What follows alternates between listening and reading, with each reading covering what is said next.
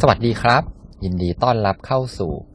อ่านแล้วอ่านเล่าพอดแคสต์ที่จะหยิบเอาเรื่องราวจากหนังสืออันหลากหลายมาให้กับคุณนี่ก็จะเป็นตอนที่3แล้วนะครับแล้วก็เป็นตอนสุดท้ายแล้วของหนังสือเลี้ยงบวกลูกบวกนะครับของคุณหมอโอนะครับก็เป็นหนังสือที่จะมาแนะนำนะครับวิธีการแล้วก็แนวคิดในการเลี้ยงลูกในแบบที่เป็นการเลี้ยงแบบเชิงบวกนะครับซึ่งก็เราก็พูดกันมา2ตอนแล้วนะครับต้องบอกเลยว่าเล่มนี้น่าสนใจมากๆเลยแล้วก็ดีมากๆเลยครับใครที่เป็นคุณพ่อคุณแม่นะครับแนะนำมากๆนะครับใน EP นี้นะครับจะเริ่มต้นด้วยบทที่ชื่อว่าวิธีรับมือลูกนะครับที่ชอบต่อรองนะครับคุณผู้ฟังเคยได้ยินไหมครับคำว่าอย่าให้เด็กมาต่อรองกับเรานะครับเพราะว่าเด็กเนี่ยจะต่อรองมากขึ้นแล้วก็มากขึ้นเรื่อยๆนะครับแต่ว่าคุณหมอเนี่ยครับเขาเล่าในมุมมองที่แตกต่างกันออกไปครับเขาบอกว่าหลังจากที่มีลูกเนี่ยความคิดตรงนี้ก็เปลี่ยนไปนะครับมุมมองที่มีต่อการต่อรองเนี่ยก็เปลี่ยนไปคุณหมอเนี่ยมองว่าเด็กนะครับที่ถึงแม้จะยังเล็กแต่ว่าเด็กเนี่ยรู้จักความต้องการของตัวเองนะครับแล้วก็กล้าแสดงออกแล้วก็กล้าที่จะมาต่อรองนะครับอันเนี้ยเด็กเหล่านี้ครับก็จะเป็นเด็กที่มีความมั่นใจนะครับแล้วก็ไม่เชื่อใครแบบง่ายๆนะครับก็ถือว่าเป็นจุดดีนะครับอย่างหนึ่งเหมือนกันสำหรับเด็กที่ชอบต่อรองนะครับในเรื่องของการต่อรองเนี่ยครับคุณหมอก็มีข้อแนะนำดีๆอยู่3ข้อด้วยกันนะครับข้อแรกครับคุณหมอพูดถึงเรื่องที่ต่อรองไม่ได้นะฮะยกตัวอย่างเช่นเรื่องที่เกี่ยวกับความปลอดภัยนะครับอย่างนี้เนี่ยให้ใช้วิธีการคายบัตรเฟิร์มนะครับก็คือสมมุติว่าถ้าเกิดลูกเนี่ยไม่ยอมนั่งคาร์ซีทนะครับเราก็จะไม่ออกรถไปข้างนอกกันนะครับหรือว่าอะไรที่มันเกี่ยวกับเรื่องของอันตรายนะครับอันนี้ก็ต้องห้ามจริงๆนะครับลูกเนี่ยจะเรียนรู้ครับว่าต่อรองไปก็เท่านั้นนะครับไม่มีทางได้อยู่แล้วนะครับข้อที่2ครับก็คือเรื่องที่ไม่ซีเรียสเนี่ยอันนี้ต่อรองกันได้ครับก็คุณหมอแนะนำว่าให้ถามความเห็นนะครับของลูกนะครับแล้วก็ให้บอกล่วงหน้านะครับหรือแม้แต่การให้ทางเลือกนะครับในเรื่องที่สามารถต่อรองได้นะครับเรื่องที่ไม่ซีเรียสมากๆนะฮะส่วนข้อ3ครับเรื่องที่ต่อรองได้แต่ก็ไม่แน่ใจว่าควรหรือไม่ควรนะครับอันเนี้ยให้ช่วยกันคิดครับให้หาวินวินโซลูชันนะครับยกตัวอย่างเช่นอย่างใน EP ที่แล้วเนี่ยคุณหมอมีพูดถึงในเรื่องของการที่อยากกินนมหวานนะครับนมช็อกโกแลตอะไรพวกนี้ครับก็คุยกับลูกนะครับว่านมเนี่ยมันเป็นนมหวานกินแล้วฟันผุนะครับจะทำยังไงดีนะครับก็สุดท้ายก็ได้วิธีการที่วินด้วยกันทั้งคู่นะครับก็คือทานวันละกล่องแล้วก็ทานวันเว้นวันนะฮะบทถัดมาครับชื่อว่านับ1ไม่เคยถึง10คืออะไรนะครับอันเนี้ยเป็นเคล็ดลับที่คุณหมอเขาอยากจะมาแชร์ครับคุณหมอบอกว่าเวลาที่คุณพ่อคุณแม่ไปขอความร่วมมือจากลูกเนี่ยแล้วเวลาที่แบบเรารีบๆครับยกตัวอย่างเช่นแบบจะต้องรีบอาบน้ำแล้วเดี๋ยวไปโรงเรียนไม่ทันนะครับหรือว่าแบบการแบบให้เก็บของเล่นนะครับอันเนี้ยเป็นเรื่องที่ยากมากๆเลยผมว่าน่าจะยากสำหรับทุกบ้านเลยแหละนะครับทีนี้แทนที่คุณพ่อคุณแม่เนี่ยจะหงุดหงิดนะครับโมโหแล้วก็ไปดุลูกเนี่ยคุณหมอแนะนำว่าให้ใช้วิธีการนับเลขแทนครับในหลายๆตำรานะครับบอกเอาไว้ว่าให้นับ1 ถึง 10นะครับถ้าไม่มาเนี่ยจะถูกลงโทษนะครับหมอบอกว่าวิธีการนี้มันอาจจะไม่ค่อยเวิร์กเท่าไหร่นะครับคุณหมอก็เลยลองเปลี่ยนดูครับเป็นวิธีการนับแบบนับช้าๆครับนับแบบเหมือนแกล้งนับให้มันช้าครับ1 2 3อะไรแบบนี้ครับคือช้าแบบช้าเว่อร์จนเด็กรู้สึกได้ครับเวลาที่เรารีบๆนะครับให้เรานับช้าๆนะครับเพราะว่าเด็กก็จะแบบรีบมานะครับเด็กก็จะมาทันเหมือนพยายามอยากจะชนะเหมือนคิดว่าเล่นเกมอยู่อะไรอย่างเงี้ยครับแล้วก็บอกว่าโหนี่นับแค่3เองมาแล้วเหรอเนี่ยนะฮะหรือว่าอาจจะแบบโอ้แค่6เองนับแค่6เองนะครับนับไม่เคยได้ถึง10เลยอะไรแบบเนี้ยนะครับคุณหมอเล่าว่าทุกครั้งที่คุณหมอเริ่มนับเนี่ยลูกเนี่ยพอได้ยินก็จะรีบมาเองเลยนะครับ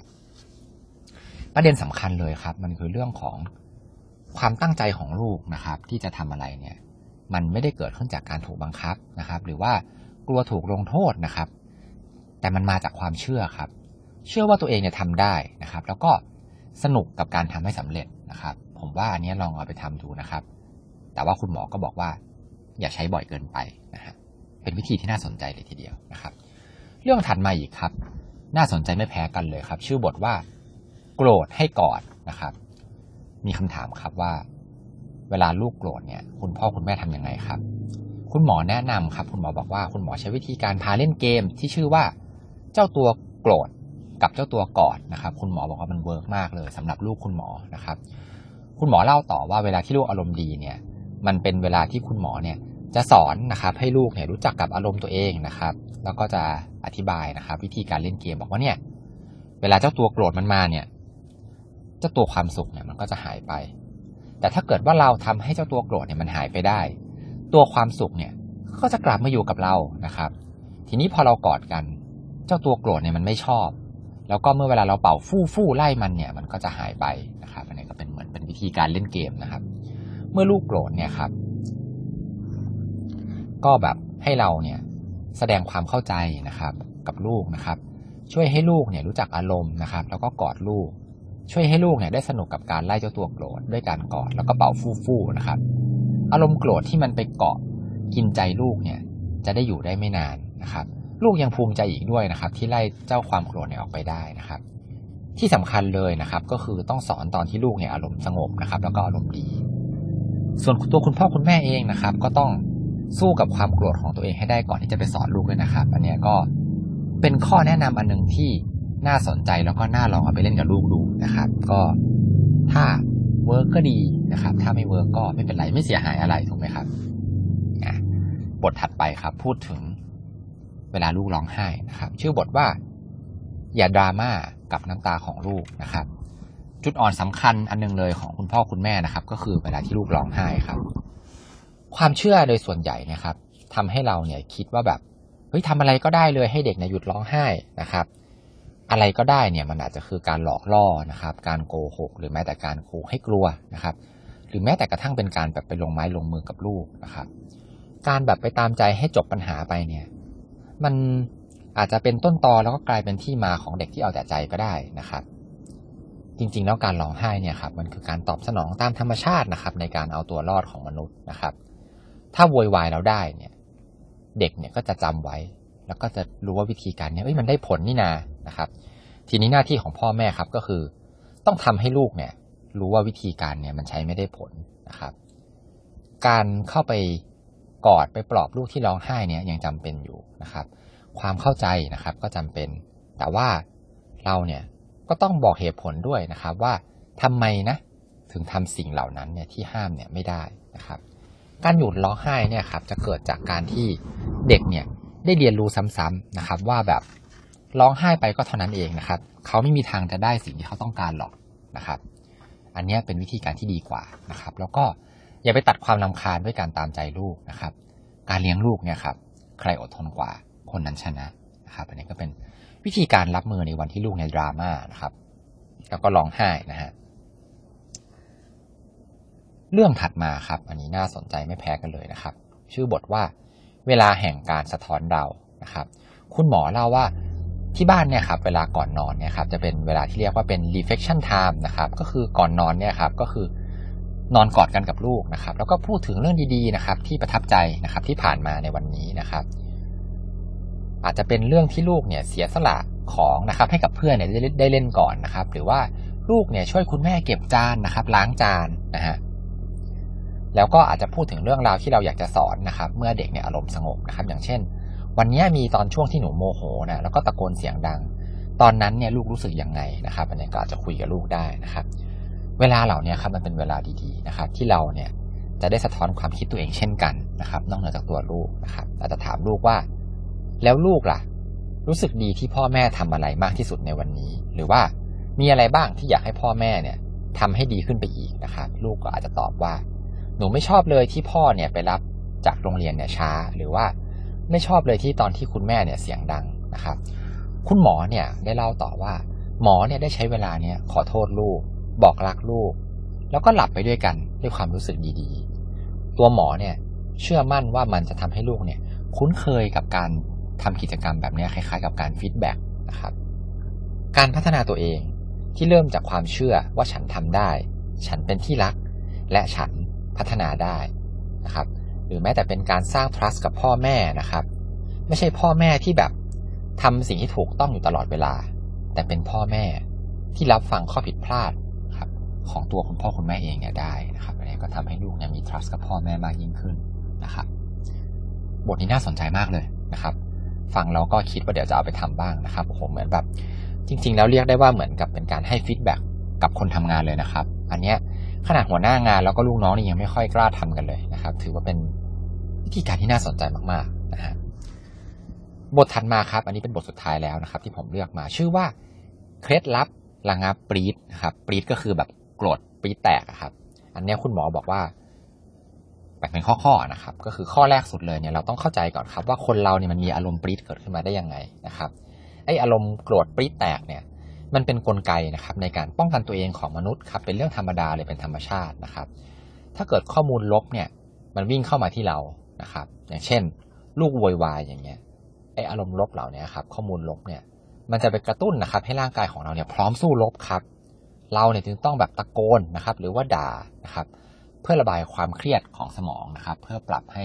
เราเนี่ยเข้าสู่จุดสมดุลนะฮะอันนี้เป็นที่มาของอารมณ์ปรี๊ดนะครับข้อ2นะครับก็คือเขาเคล็ดลับนะครับก็คือแนะนำว่าให้มองลูกในแง่บวกครับถ้าเราเจอลูกโวยวายนะครับให้ท่องคาถาไว้เลยครับว่ามันเป็นธรรมดาของเด็กสมองลูกเนี่ยพัฒนาไม่เต็มที่นะครับให้ท่องเอาไว้นะฮะหรือว่าอีกอันนึงครับก็คือลูกเนี่ยกำลังต้องการความช่วยเหลือจากเราอยู่นะครับก็อย่าไปโกรธนะครับเวลาลูกโวยวายให้เรารีบเข้าไปช่วยนะฮะ